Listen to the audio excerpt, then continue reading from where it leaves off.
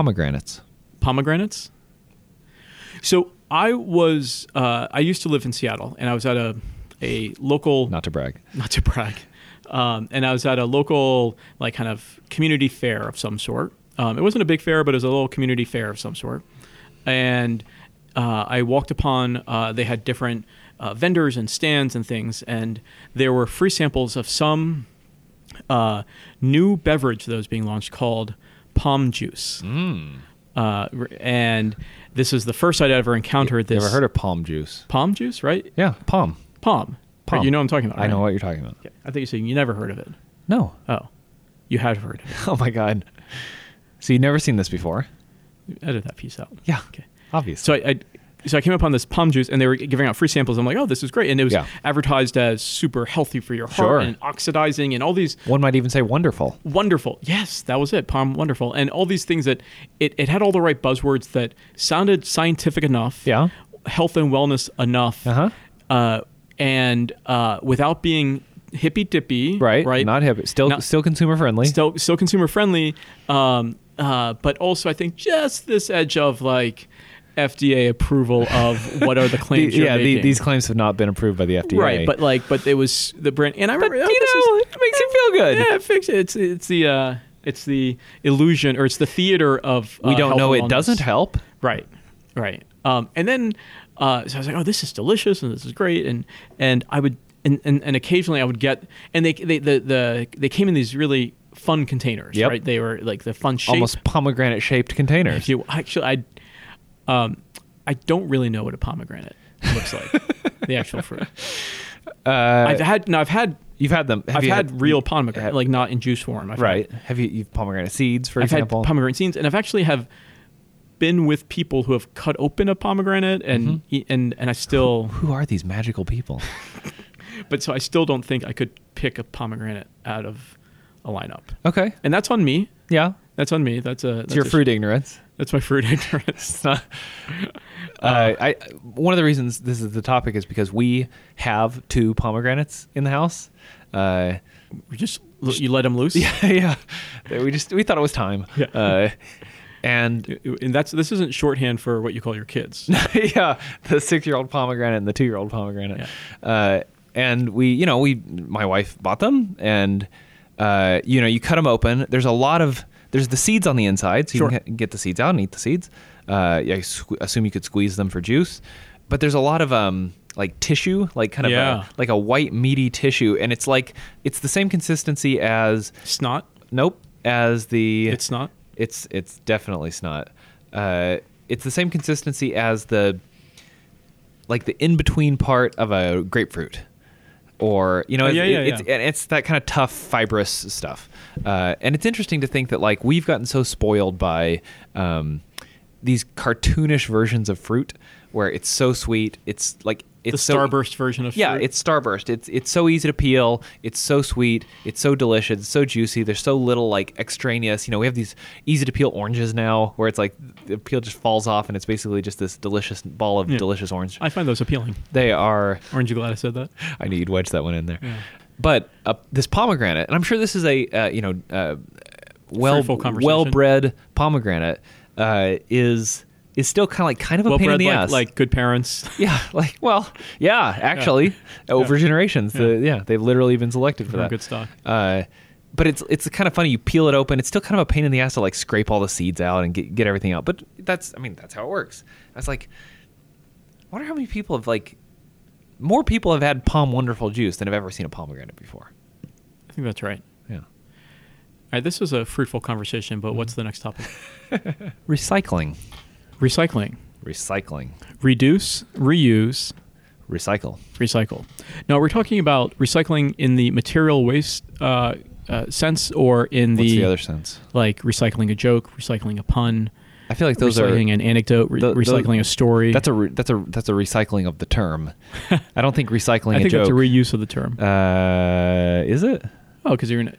It's sort of a side. Yeah, it's a reapplication. It's an adaptation of the term. Sure. So I'm interested in the original recycling, material recycling.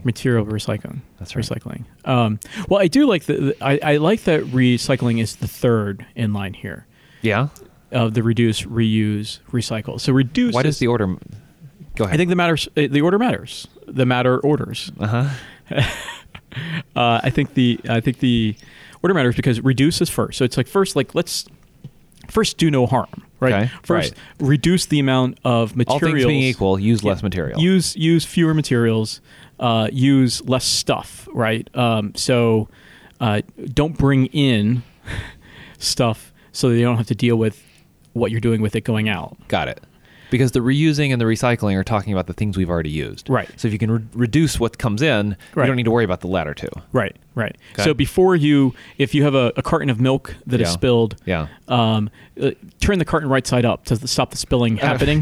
Before you start figuring out how do we mop up this milk, or what do we do with the spilled milk besides cry over it. So reduce I like as the first one. Then reuse, it's fine. It's good. So it's also reuse is also related to reduce, because if you think about reduce, it's thinking about be conscious and bring whatever you're going to be bringing in and consuming, have intention around that. So that means don't just mindlessly bring in and consume things, right? But be thoughtful about what you're going to be bringing in and consuming, and maybe with an eye towards things that have a lifespan that can be reused. It reminds me of you know who Alton Brown is? He's a writer and television personality around cooking. You would recognize him.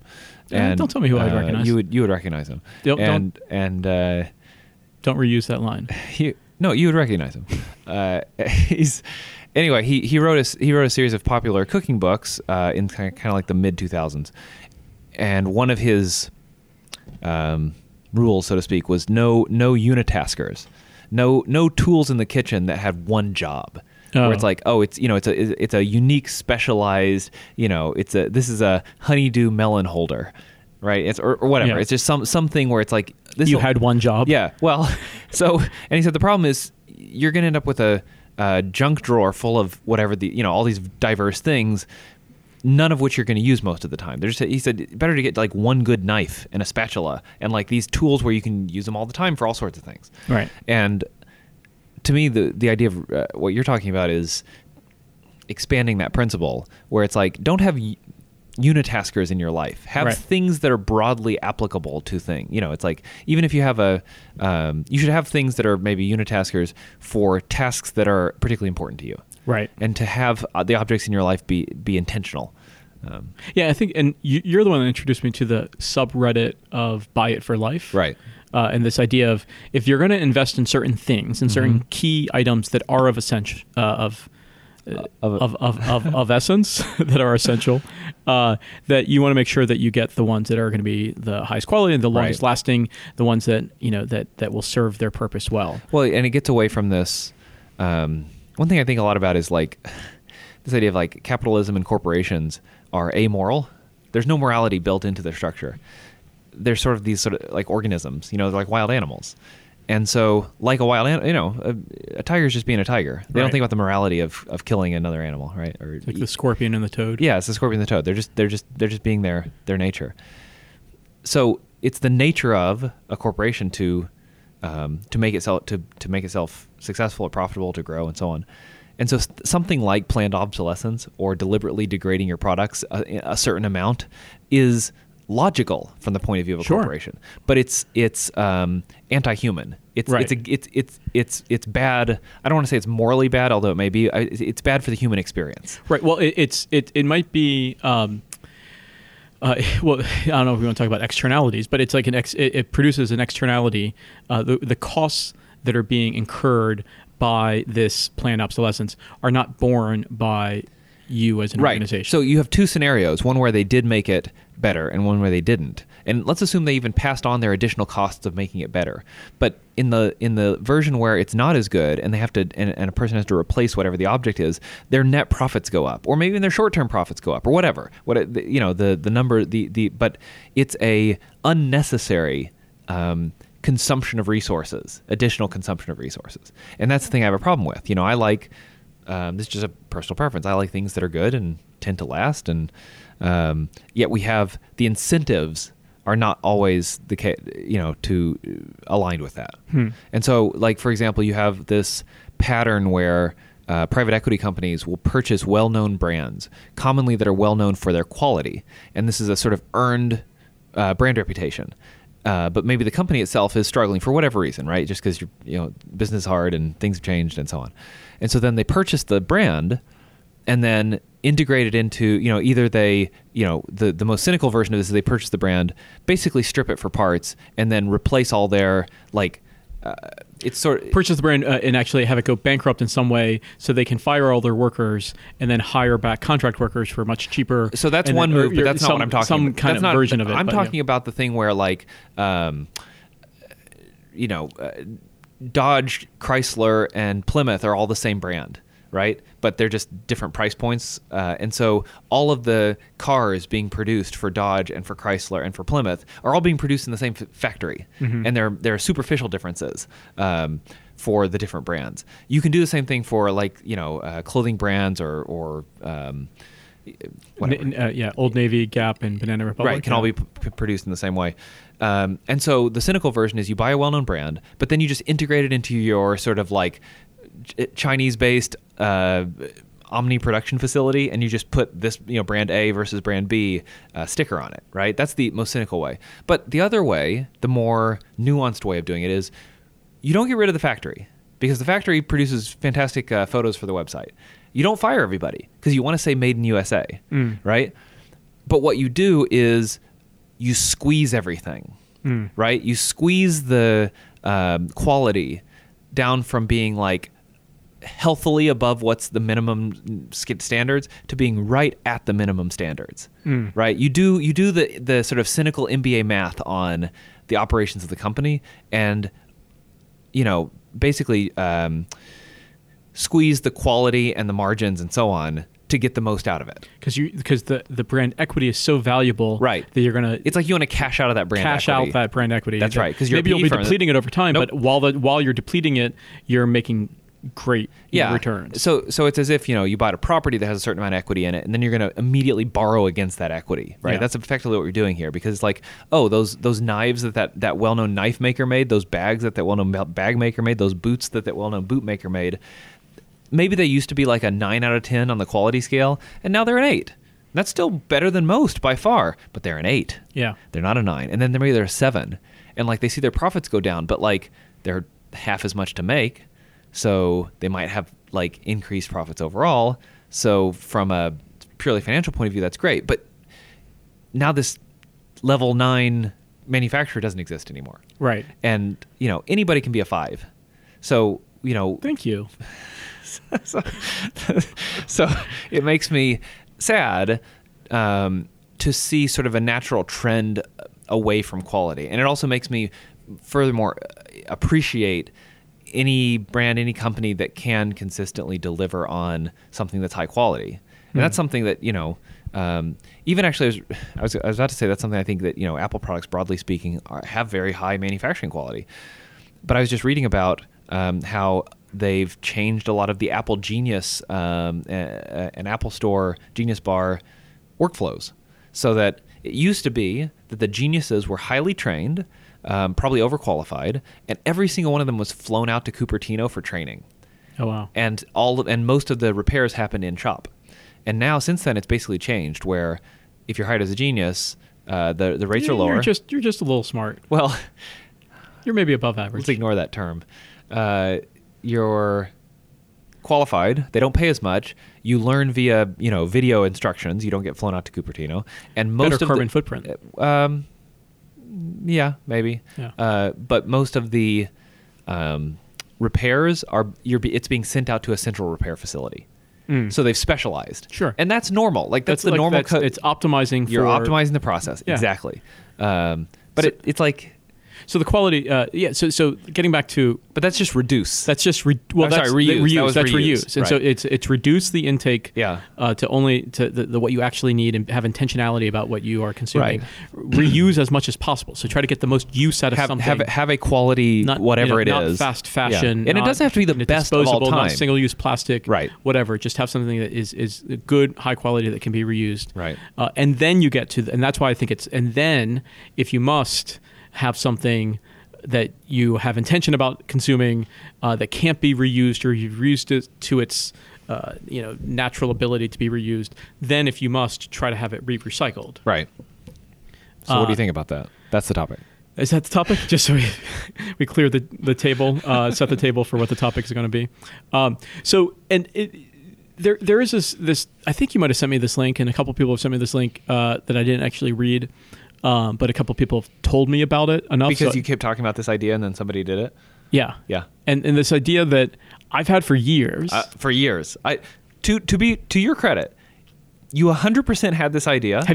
You had heard me tell Yes. this idea? We've talked about it on an episode of this podcast. I don't listen to this podcast. Trust me, it's been covered. Okay. And so finally, I'm glad that somebody's doing it. Like the idea. I remember growing up, my mom had as like decor in our family room a milk bottles, like a wire container like that can hold 6 jars of milk glasses, milk, Okay. and it was like an antique that was like kind of kitschy in a way, but it was like decor, and I think it really was hers from a child or something like that. But when they used to be the milkman, Right. or person, I think actually, but they call it a man, milkman, because it was a man. because it was a man, probably almost exclusively. Although I would like to know the history of the milkman and whether there was like the kind of like a League of Their Own, like if there was like the gender bending. or they call during themselves the milkmaids. or during World War II, there were Right. all the milkmen had been shipped off to Europe to fight the Nazis, and so we needed an army of milk women or ladies or milkmaids. Milkmaids. There you go. Yeah. Anyways, and so I love and that as a kid that captured my imagination of, so somebody would come with these same bottles and deliver them each week or whatever the frequency was, and then they'd pick up the empty ones and then take them, and it was just a beautiful loop, and there was no single-use plastic. There was no, Right. As a kid we had the Uber for milk. Yeah, those clear plastic, gallons. Of, Right. And I think we did recycling as a family growing up somewhat, but not. I think it was the 80s. It was the 80s. It doesn't. And so I think we threw out a lot of those, and so it's how wasteful, and that's just milk. But if you think about toothpaste, if you think about shampoo, if you think about all the things we use that come out of single-use containers, and then I get a lot of things delivered via Amazon. So it's not only do I get things delivered in these, cardboard boxes with air pop plastic containers around them, and then they are themselves single-use materials in it. And so the cardboard gets recycled. That's great, and to some degree, although I think it's still a environmental drain, if you will. And then you still have the packaging material that generally doesn't get recycled. It's single-use stuff. And then I have whatever the stuff is that's containing it, and then most of that stuff gets thrown out. And if you had a reusable container to ship things, Right. that then have the items that you need that contain the things you need, like toothpaste or soap or food or beverages or what have you, that can then be refilled on an ongoing basis. How amazing would that be? That'd be amazing. So I think it's going to take, complex logistics. It's going to take complex supply chain to work this out. It's also going to take, I think, a mind shift or a cultural shift in people's consumption habits, and also understanding what are the price points here, how do you make the economics work, and how do you get people comfortable with, wait a minute, is it going to be my own tube that's going to be refilled, or am I just going to get a stranger's tube that's been recycled? I think that is I used to think that was more of a hurdle than I now think that it is. In other words, if it comes to you and it's the same every time and it feels new, I think that's enough. Yeah. Like, whatever it is, your toothpaste tube, and it's like, these are our reusable toothpaste tubes. But it's like, we take them and we sterilize them and refill them with toothpaste. And it's like, okay. Like, if you can't tell the difference, then it doesn't matter. Yeah. But I don't know, like when you go to the yoga studio and you don't have your own mat, you use one of their mats. It's like, or you go to the bowling alley, right? And it's like, have they, they sprayed out the. So let's use that as an example. What if the yoga mat was, housed in their UV sterilization tube, and when you took it out, it smelled like fresh laundry? Like, you would have the experience of, this is just fresh. I guess I use the fresh towels that my studio provides. So that's a perfect example, right? Like, the towels have been used hundreds of times by hundreds of people, but they went through a wash. So you're fine. And what's interesting, I read this article from a biologist who is doing a study of like what actually kills germs on clothing. because she was like, we wash our clothes, and we're like, you just kind of assume they're clean. But she's like, are they actually clean? Like if you have some real like funk on them, right? So she's a biologist. She knows how to do experiments, petri dish and incubator and all that kind of stuff. And so she tried lots of different things, like normal wash cycle, cold wash cycle, more detergent, no detergent, hot water, boiling water, all the different things. And it turns out that most of the ways we wash our clothes do not kill or remove much of the bacteria. It's it's enough. It removes dirt. It adds fragrance. Yeah. It makes them feel clean. It refreshes the fibers so it feels like it washed, which is great. But in terms of like their contamination, the only thing that kills that is, bleach. So that works if it's white, I guess, or water that's above 165 degrees, which is to say hotter than most washing machines can produce unless you have some kind of sanitary cycle. That's what kills germs. So most of the time, and most of the time it doesn't matter, right? Yeah, because also how many germs are on? That's right. There's germs all over the place. So general purpose germs that cover every surface is fine. But I hope those towels that at the yoga studio are being washed on hot. Right. Right? Yeah. Yeah. And I don't know. They could just be washed normal, and they have good detergent, and they smell clean, and they feel nice, and that's fine most of the time. But for anything like this, I would want there to be some kind of trustworthy process to make it, not only feel new and fresh, but actually be clean and sterilized. Right, so the way to get to this, though, is getting back to that word externalities. Like we don't incur the costs that our single-use plastic, our single-use items. That's right. Well, I think the manufacturer should incur the cost. Well, consumers should incur the cost somehow, right? It should I be assume embedded it in would the price. embedded in the price. But the problem is that, I chafe at the knee-jerk blaming of the consumer for things when the benefit of this wasteful behavior primarily goes to the manufacturer. Right, but that's an externality that the manufacturer doesn't bear. It's right. It's a social cost. It's an environmental cost. So that's why I think it should be. There should, that's my preferred method on these things. From a policy perspective, is more like a tax. That's right. On so bad, you put a packaging tax. So you put example. a waste tax on things. Yeah, or you put, and that's why a carbon tax. Certain countries that have done this, like in Europe, I think. I thought I read somewhere that like Germany has where, or it might be Japan, where the manufacturers basically have to pay a tax based on how much packaging there is for whatever the goods are. Yeah, and that allows the innovation to happen, to say, so okay, you can reduce your costs. Yeah, let's reduce our costs to let's not put as much material in this, or let's get really innovative on it. And because I don't think you can wait for consumer demand. No, for that's what I'm getting at. It's never going to you can straw shame people all you want, right? But a single fishing company leaving nets in the ocean produces more waste than all the straws for the last 10 years. Yeah. It's absurd. And so, the amount of the attention is just in the wrong place. It should go toward these, the largest polluters, the ones where a change can actually make a difference. And it's at the manufacturing level, not necessarily at the consumer level. Although I think it's good to have consumers things like people reusing reducing, for example, didn't Rwanda ban single-use plastic bags? Well, yeah, you can't bring into the country. There are no single-use plastic bags available in the country of Rwanda at all. And they make an announcement as you're landing, as you're flying into the country, saying if you have any, they'll be they might be taken away or something. Like you have to kind of. So if you have your duty-free bag coming from a airport from another country into Rwanda, you can't have that duty-free bag. Oh, that's interesting. Of things, and that's so. Rwanda is a remarkably clean, especially Kigali, the capital, is a remarkably clean city. Yeah, but it's also out of choice. Because they don't have the plastic bags. But also, in certain countries and cities have put a price, not necessarily banned plastic bags, but put a price on them, which I think is smart. And it's I think that idea of let's pricing externalities. Yes, exactly. That's so you internalize the externalities into things, and that changes behavior in a very powerful way. Anytime you have pollution, broadly speaking, let's just kind of categorize this as pollution of all kinds. I feel like it needs to be priced so that the pollution that exists has been paid for. Yeah. Right? Yeah. So it's not to say it can't ever exist. Packaging, plastic bags, whatever, can't ever exist.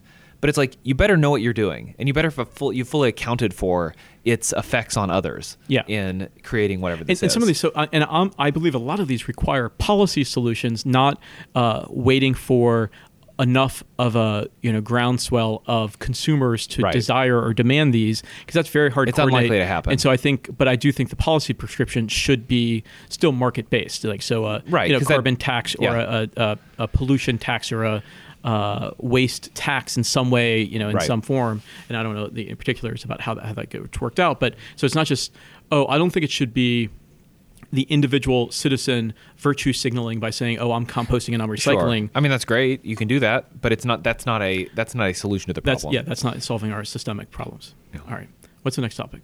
Skiing. Skiing. Have you ever been skiing? Yeah, Really? not for a while. Growing up, I was in the Boy Scouts of America Troop 1978. We are 1978, looking fine and feeling great was our cheer, in case you were wondering. And we would go on Looking fine. looking fine We're feeling great. and feeling great. We're feeling much better than we're looking. I think it was actually, we also did it as a call and response. Oh, so it's like the leader would say, of course. "We are 1978," and then you looking fine and feeling great. Yeah. And then we would do sound off 19, sound off 78, bring it all down 1978. Bring it on down. Yeah. That just came to me now. I haven't thought of that. It's in there. It's in there. I haven't thought of that in over 20 You years. just opened up a box in your mental attic. Yes. So we would go on annual ski trips. One of our Scoutmasters had a ski house in Deep Creek, Maryland, which is just a couple hours away from where I grew up. But it was, what was the name of it? It was called the Wisp Ski Resort. Okay. And it was, it's a Maryland ski resort. So Okay. just, it's probably What should I be picturing? it just not it was all I knew for many years of Yeah. what skiing was, but just not your this is not your West Purple Coast Mountains skiing. This is Majesty? not this is not your Tahoe skiing or your I must confess, I have little more than postcards to Yeah. inform what I think of as skiing. Sure. So what is it? Is it the mountains are very tall? Yeah, There's the not mountains. much snow? It's hill. What's It's happening? just hilly. Okay. It's just hills, and so it's not really mountains by any stretch. Okay. Not by a long stretch. I guess it's technically Is there a ski lift?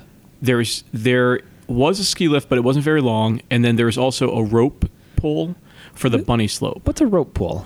Like, I think it's called a rope pull, where it's just a rope that you hold on to, and the rope is just going on a loop. Oh, okay. Like so a conveyor it's, belt. Yeah. of a- So if you hold on to it, it'll pull you up the. it'll pull you up the hill. Yeah, Got it. And then it's not very long. It's the bunny, just for the bunny hill, and I don't think. I forget how advanced it got. Maybe one black diamond, but I don't think I ever did that. So it just wasn't very hilly, and they'd be short runs. And they did have to they had to make a lot of snow. They had snow makers, so Yeah. it's very icy. I remember. Okay. And I remember friends talking about other ski trips or other places to go skiing, and that were fresh powder and Yeah. all that kind of stuff. We did not have. You that. had no fresh powder. But it was a very enjoyable time. And I have How many times did you go on this kind of trip? probably maybe 4 times. Let's Oh, okay. say. Okay. So Like as a teenager? yeah, we're talking. So this was maybe like late junior high to high school, through high school. It's prime group trip age. Yeah, yeah, and it was really fun. But I do remember, so in the Boy Scouts, you earn merit badges and each merit badge has certain requirements, and you try to check them off, and it was one of the dads in the troop who wasn't. He was like a.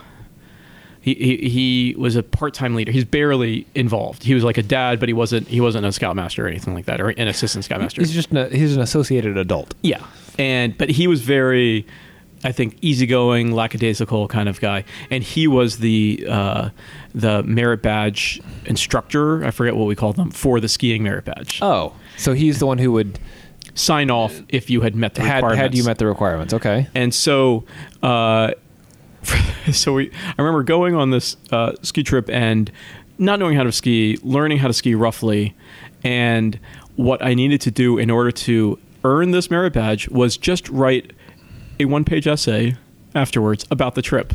And I think I even turned it into a short story.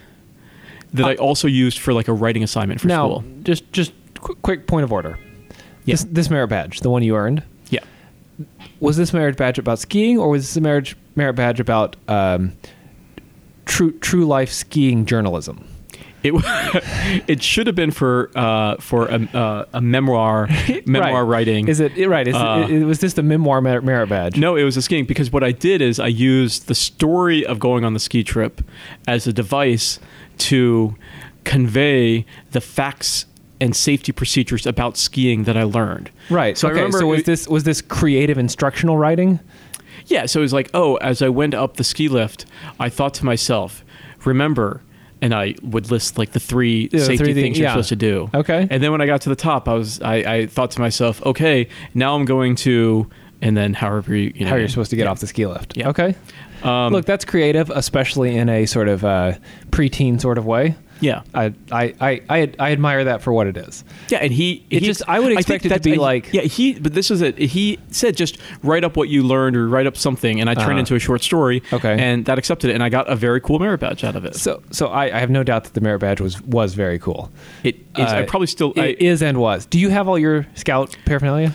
I imagine it being in a Rubbermaid box in your parents' house somewhere. That's not far off. I do believe so. My mother, when I earned my Eagle Scout Court of Honor, she put all the badges and stuff into a framed glass box. Okay. How many badges would that be? So I don't remember actually. Well, I'm guessing more than 10. Yeah, but is it like 100? No. Okay. It's under 30. Oh. It's under 30. I can't. For some reason, I'm imagining an entire Boy Scout career of merit badges. Just Well, I mean, the merit badges are one thing, but then you're trying to move up the ranks, and you had in the back of the Boy Scout manual handbook. There's all the different requirements for each, and there's a page of requirements for each rank to move up. And you'd have to get an adult's initials that you did each one, and some of those requirements were earn so many merit badges, and then there were always like required merit badges, and then but part of it was like the count of merit badges. Yeah. Okay. And so you had to have, I have no idea that we're really testing my memory now, but you had to have like, these 4 required merit badges and another 3 optional ones. Got it. And there were I remember there were like some really interesting, like far out there merit badges, but you'd have to find somebody who could be an instructor for them, and that was sometimes hard. Okay. So it would be hard to find the basket weaving if you couldn't find someone who knew how to weave baskets. Are you kidding me? Basket weaving was one of the easiest ones to find because we did that at Scout Camp. that was a gimme. Obviously, yeah. What a fool I am. Yeah. And so you'd put these merit badges on your sash, and you'd wear the sash diagonally across, and it was something. Was badge sewing the first one you had to earn? Oh no, my mom did that for me. I still have no idea how to sash wearing. Sash wearing is something that came naturally. And Brian, you're surprisingly good at this very specific part of being a Boy Scout. That should have been their first sign. He really knows how to work that sash. But I do remember, I don't think I ever wore the right pants, and I remember feeling self-conscious about I thought it was shorts. Well, shorts and pants sometimes in the winter for Court of Honors, which is when you'd have ceremonies to give out the merit badges or to give out the new ranks, and they're very formal, very very special. And I think for all those, I'd always be wearing like slightly off color, off brand, off fitting versions of like bad khaki pants, and I never had the right ones. They're not like an official Boy Scout brand khaki pants? Did they just say like, oh, you should wear khakis? Actually, so I think there is, but my mom never got those for me. Okay. I don't know why. No, look, that's the tack I can imagine my parents taking. It's like, oh, we're not going to get the name brand stuff. We'll get these other ones that are just as good and they're half price. Yeah, and you had to go, there's I think it was like a certain JCPenney in a certain mall that wasn't like the mall near us or even the next mall. It was like not the one that's doing good. No, well, it might even be the one that's doing. I don't know. But but a certain JCPenney did sell the Boy Scout paraphernalia you would need, and like the shirts, and I think they did sell pants, but maybe the pants were too expensive, so I had to get the Sears versions of the pants. They sell them by the inch? Like, what do you mean? I could only afford the shorts. No, I've got from the knees down on a payment plan. No, I don't think it was that. It was just at the wrong price point for what for what my mom wanted to spend, I guess, at the time. I don't remember. Right. I don't know. I have to talk to my parents about this, but there's no way they remember. My mom might. Really? Yeah. Okay. Yeah. But all that said, I really like the idea of, like, I really had a good time in Boy Scouts. I really enjoyed the experience. I learned a lot. I learned a lot, like hard skills of all those merit badges, but also learned a lot about working in a team and working with peers and working with adults and how do you communicate. And I always liked any structure where you could sort of get out of the traditional adult-child dynamic of like teacher, parents and children, teachers and students, where it's like there's adults who are in charge, there's a group of kids who all have to be wrangled, and kids are very familiar with that dynamic, and it creates certain sort of like necessary expectations. But for example, I one of my fondest memories was being in this sort of amateur play / musical that the church put on, just for the audience of fellow people in the church, right? It was like a Wednesday night thing, right? And they cast the members of this play musical thing, and there was one role for the son of this family, right? It was like this nuclear family, and then the I forget what it's called, but the premise of this play is it's like you have this family where some stuff happens and they're listening to the radio, and on the radio are songs and other things that happen. So the choir plays, like, imagine a set where half the set is the living room of this family and the other half is the choir assembled, like they're in the radio station, right? So that's the play. The point being, one of my favorite memories is the rehearsals for this play, because it was a rehearsals of mostly adults, right? It was like, some of all the different ages, and I was like one of, I was probably like the youngest kid at 13 or 14 or however old I was. And there were a couple college student age people, and then there's just a bunch of adults. And so it had a very like adults vibe. Like they weren't catering to children. And I like that a lot, because it was just like, I was just kind of expected to behave myself and participate and so on. And so when I think about like Boy Scouts, one of the things that I think that I imagine that would be attractive about that is like you are out in the wilderness or trying to accomplish some goal together. And it's not quite like there's a certain expectation that you can get beyond the lowest common denominator of a classroom. And instead it's like this mix of different ages, adults in different capacities. It's a little bit closer to, what I would have called like real life, but really it's just like not that parent to, or, adult to kid dynamic. Yeah.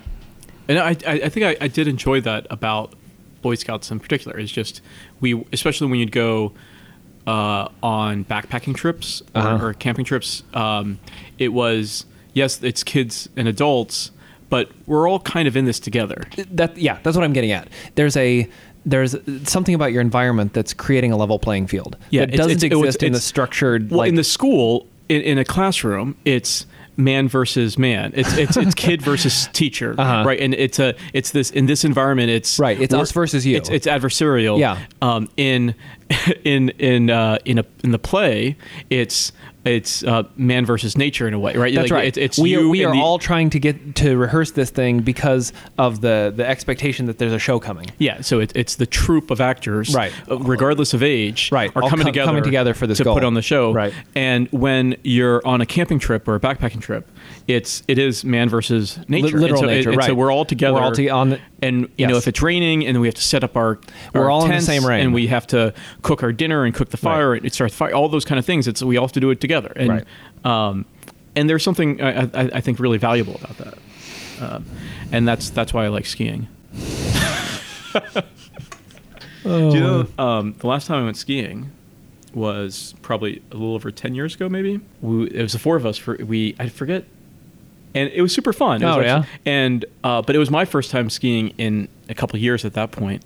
And like I remember Annette, because good Norwegian that she is, like super. She's like, just advanced and easy. And I think Matt and I were rough. I forget, but I think we were roughly the same. And then Julie, we were just gotten off the chairlift, and she skied a little bit, and then she like fell down like into a ditch, kind of like, but just like it was a silly fall. It didn't seem serious. It seemed weird. It was just literally right off the chairlift, and like just she plopped before we got to the top of the actual hill to go down. She like, and I remember taking a picture of her, I think too, of it. Or I for some reason I have a memory of it. Turns out like she really hurt, and we were kind of laughing, and she really hurt her knee. Oh no! And she had to get ski patrol down the mountain, and she was in the like infirmary for some time, and then she never came back out. Like, and we ended up, meeting up with her and having drinks or whatever, and then going home. And we had dinner, and we all went home. So she was kind of fun, but she ended up having to have surgery later. Oh my god! Like it really was. It turned into like a whole thing. Yeah, that is something interesting about skiing that exists, where it's like it's simultaneously this glamorous activity that can kind of be done wearing whatever, a nice sweater, depending on the weather or whatever, right? And it's a potentially deadly activity. Yeah, Sonny Bono. Yeah, exactly. And kind of everything in between. Like it's very common for people to injure themselves both moderately and seriously. I guess it's similar to swimming in that way, like, or the ocean, where it's like, most of the time it's fine, but it's not uncommon for people for it to be hazardous. Yeah, we have a good friend who had a very serious, about 2 or 3 years ago, had a very serious ski accident and like broke his neck and things, and it was like really bad. And he's kind of recovered now, and I think he's back to skiing. But it was one of those like very serious and very serious recovery. But it is one of those, like, that's part of the exhilaration, right? Is that you're one with nature, you're swooping, swooping. Is that what one does? No. They swoop? What was that? There are a couple good, I feel like, classic 80s and 90s, like, ski movies, like Ski Patrol. It does feel like stupid, a 90s. Like a lot of, like, stupid, like, college right prankster kind of. Speaking of stupid 80s movies. Yeah. My wife and I began watching Weekend at Bernie's. Oh yeah, it's on at HBO, or at least it was when we were watching it. And we were like, "Oh, this is a classic dumb movie that has a lot of mind share compared to other movies of its time." So we were like, "Oh, let's check this out, right?" And it's interesting to just kind of see all the choices the filmmakers made. Bernie doesn't die until halfway through the movie. The premise of the movie, the thing that we all remember, which is like, okay, they've got to pretend like this dead guy is alive the whole time. They spend half the movie setting that up. And I couldn't help but feel like, okay, as interesting as these characters and this scenario and all this stuff that's happening is, you could do a version of this movie where Bernie dies before the end of the first act. Like that should be the end of the first act, not the midpoint of the movie. No, why? I forget the movie. Yeah. I know I saw it. I believe I saw it, unless... I feel like most people with a broad knowledge of pop culture have convinced themselves that they've seen it, regardless of whether that ever actually happened. But why did they need to pretend that he was still alive? To be honest, we stopped watching the movie because we were tired and it was late. Didn't get to that part. I don't know. Did you get to the part where he died? Yeah. We know he died. We don't know that they have discovered that he's dead and need to masquerade as if he's alive. That's the point at which we stopped. That's the start of the movie. Exactly. And we were 30 minutes into it, or no, we were 45 minutes into a movie that's not even an hour and a half, right? Oh wow. And it's like an 80-minute movie, right? So we're 35, 40 minutes into it. We're like, okay, we're halfway through this movie. How long are the credits? Yeah, exactly. And to be honest, the credits are long. The opening credits take a while because it's a movie from the 80s, and it's like, we are going to set the scene. We are going to enjoy learning all the producers on this movie are before we get to the part that you, the audience, came to see.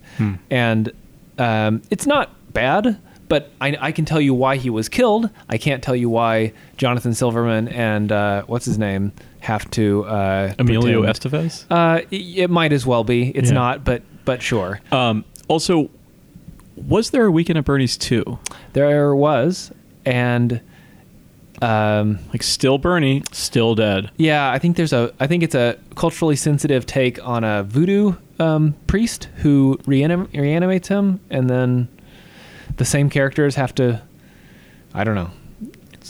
A culturally sensitive take. Like, really appreciating diverse religions by making them a cartoonish cause of a dead businessman's So reanimation. Weekend at Bernie's made so much money that they Did said, it? "Hey, They made enough money that we're going to make a sequel. Yeah, that it was like, let's keep on riding this gravy train." Yes. Next topic. The Met Gala. The Met Gala. That's the topic. Yeah. I am fascinated by the Met Gala. Me too.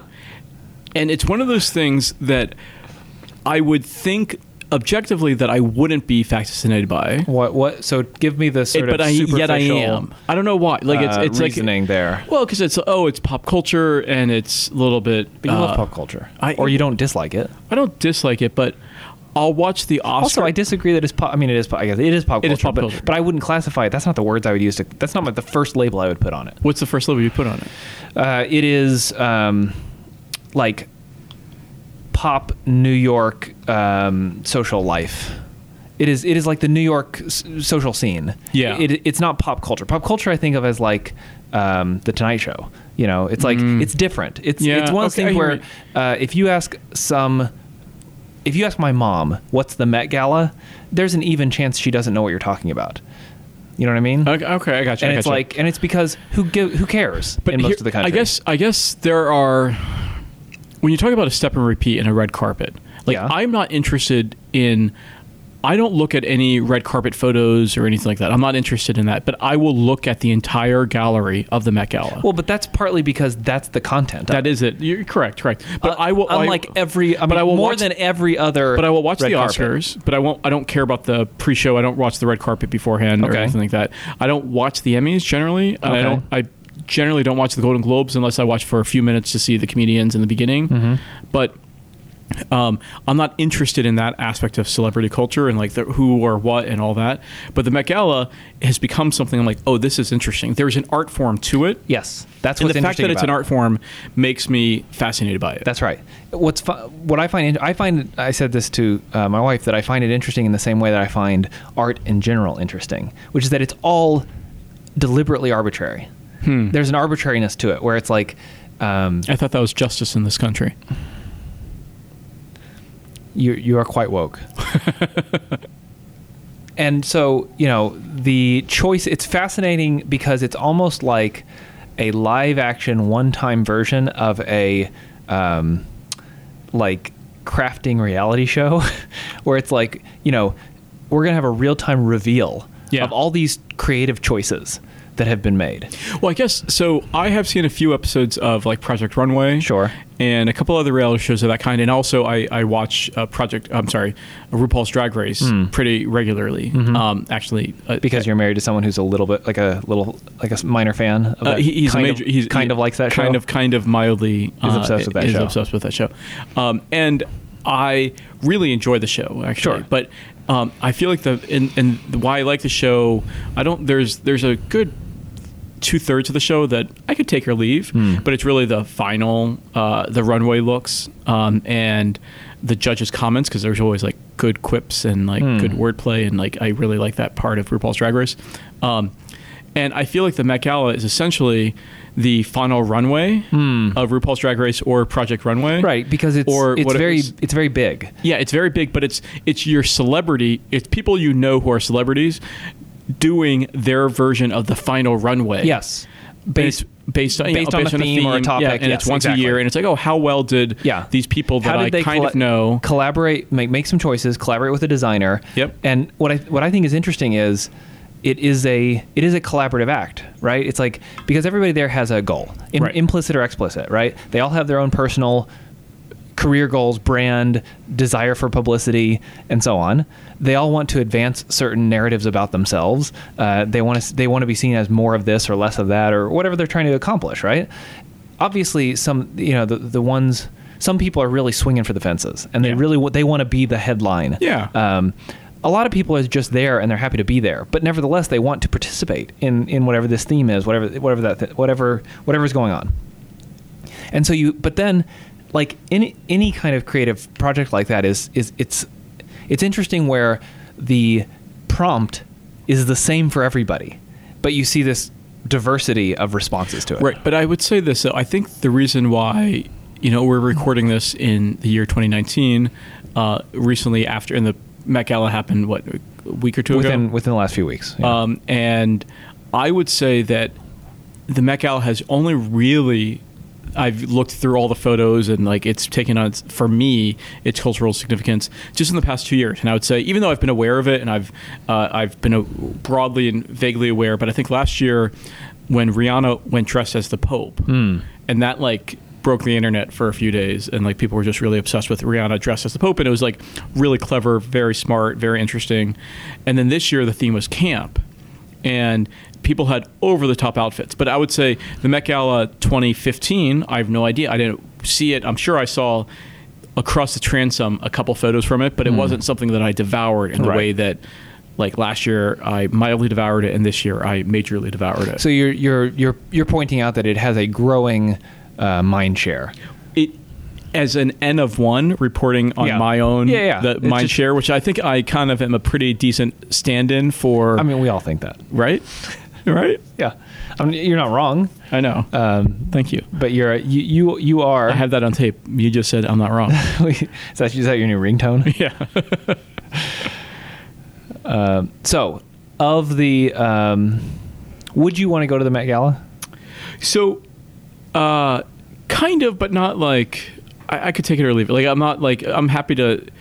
Let's say somebody you knew wanted to take you as their date to the Met Gala. So it's funny you should say this, and I know this wasn't the setup, but because I don't think I haven't told you this, but I was going through the New York Times gallery of photos, and I was like, oh, I know that guy. Oh, huh. And I know that guy. Okay. And the guy I know is the guy I played flag football with years ago, who's now the Speaker of the New York City Council. Okay. His name is Corey Johnson, and he took and I know him vaguely. We've been Facebook friends for years, but I don't know him. I'm not right. But we have a lot of mutual friends in common. I see him at parties. I see him at events, and we say hi, kind of thing. But I don't know him. But then he took as his date, and I think they're just friends. I don't know. Maybe they're dating a guy that has been to my apartment, who's good friends of Tim's. He did the first Bishy event, and he won. He was the winner of the first Bishy event. Oh, interesting. And a really lovely guy. And I think he's dated a couple friends of mine casually, kind of thing. So I know of him, and he showed up.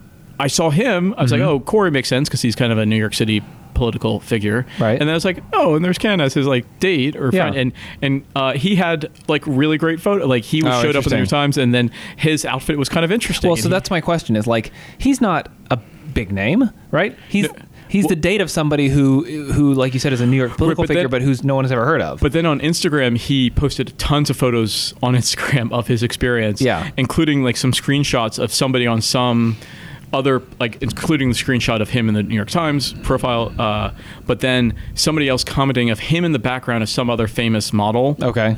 Who wasn't that spectacular. Yeah. And the person commented, some random person said, the dude in the back is looking more spectacular than this model. And it's him. Oh, that's great. And he kind of had this. So that's my question, though. Yeah. What was his look? What did he do? So Corey went just wearing black tie, looked good, tuxedo, but just classic. Nothing classic. And then did he have any nod to the camp theme, or was it literally just a tuxedo? I think. Here's the thing: is I don't really remember, which means literally I think it just says tuxedo. Sure. It was memorably forgettable. Yeah, right. Which I think is fine. It's totally fine. That's table stakes. And that's also. He's a politician in New York. He's trying to, he wants to be there, but not make a splash. Too much of a splash that's going to come back to haunt him later. All those kind of things, right? And what could he really pull off? But then his date wore a tuxedo, but then had on top of this regular black tie tuxedo, had like a yellow gown, like a yellow cape almost. That almost looked like a duvet or like bedspread like material. There was this extra cape on top of it, and it was fabulous. It looked great. It was like, but it could have been something that he sewed together from a Bed Bath and Beyond duvet cover like for 1999 kind of thing. And like I don't know. A vintage Bed Bath and Beyond duvet cover. What do you mean vintage? 1999? No, it's a 20-year-old. No, I'm saying the cost. Oh, it was like a $20. I thought you meant. Oh no, that's funny. They've had in storage for the last 20 years. They bring out for their couture collection. Yeah. No. And he did interesting like makeup for his eyes, I think, and things like that. But it was more of a look. It wasn't a look, and it wasn't just black tie. And he had a lot of like selfies with him and the other random goers, and especially I think at the after party. But so I don't know if I'd want to go to that though. I don't know. Like, why wouldn't you? I don't like crowds. Well, I don't. Sure, but it's an experience. It's an experience. Yeah, I struggle to imagine you turning that down. I don't know. Well, this is kind of like how I was just stopped by Billy Eichner for Billy on the Street, and I was kind of a jerk on camera, and I didn't mean to be. Right. It was just That's it. That's the only time that'll ever happen to you. That is the impression everybody who ever sees you on that show will ever have about. That's it. It's indelible. Yeah, I know, but I didn't mean to be a jerk. You probably won't even make the edit. I probably won't. Hopefully, but I hope you will. I hope you will, and I hope they make you look very interesting. No, I don't think so. But also, I think if I make the edit at all, I think it would be for the second line, not the first line. What was the first line? So the first line, he was there with the Jonas Brothers, and mind you, I have my AirPods in. I'm listening to a podcast. I have sunglasses on and a hat, and I'm running, and I'm late to my workout class. Okay. And it's a crowded street, 23rd Street, and I'm like shuffling between people. And then all of a sudden, this person yells at me, "Stop running!" And it's Billy Eichner, and he has a production crew and a film crew behind him. And then I come upon him, and I'm like, "What's happening?" It's all so quickly. And he's like, "I'm here with the Jonas Brothers." And I look and I see them, and here are the Jonas Brothers. Have you met one of them before? I met briefly Nick Jonas at like. Why didn't you say, "Yeah, we have a photo together"? I didn't think of that. Okay. Until right after. It all happened so fast. Of course. I'm still listening to the podcast in my ears while he's asking me this. He's like, "Are you excited to see the Jonas Brothers in concert?" He's something along those lines. And I said, "I'm definitely excited not to see them in concert," which is like a jerk. That's kind of a weird, mean thing to say. It's a weird, mean thing to say. In retrospect, you're like, "Why did I say that? Why did I say that? Am I trying to be clever? I'm not trying to be clever. I don't know what I was caught off guard and like." And and actually then look at the Jonas Brothers and like make eye contact, and I'm like, oh, this is like a weird, mean thing to say. Right. But the reality was, I was saying that, I was answering the question as if a friend of mine was asking me. And if you would ask me, Brian, are you interested in seeing the Jonas Brothers in concert? I would say I'm definitely excited to not see them in concert, because I've become somebody, and we've talked about this on this show, I don't really like concerts that much. I don't go to concerts. I'm not like I don't get excited about, like, and I don't like the crowds. There's something about it where I think I used to be a concert goer, and now I'm just a crotchety... You're a curmudgeon who, I'm like, you know what, if I'd rather be home that night. Right. I'd rather be home. Right. So that's what you meant. And it probably didn't come through. It didn't come through. Fine. So what's the next one? And then he had a follow-up question, and I couldn't really understand. I was like, I'm like, hold on a second, and to touch my AirPod. Oh, so it's still playing. Because the podcast is still playing. You haven't stopped it. I haven't really stopped, because oh my God, this whole thing is happening so fast. And that's while Jon Favreau is talking in your ear. While Jon Favreau and Tommy Vitor are talking in my ear. And I swear to God, and I'm like, wait, hold on a second, can't hear you real quick. I just need to stop my podcast. He's like, and Billy Eichner said, what are you listening to? Pod Save America. And he said it like he shouted at me like that. Yeah. And then he ran off. That's it. And that's it. That was the end of my time on camera. The whole thing happened maybe in 30 seconds. I would be shocked if that ends up in the edit.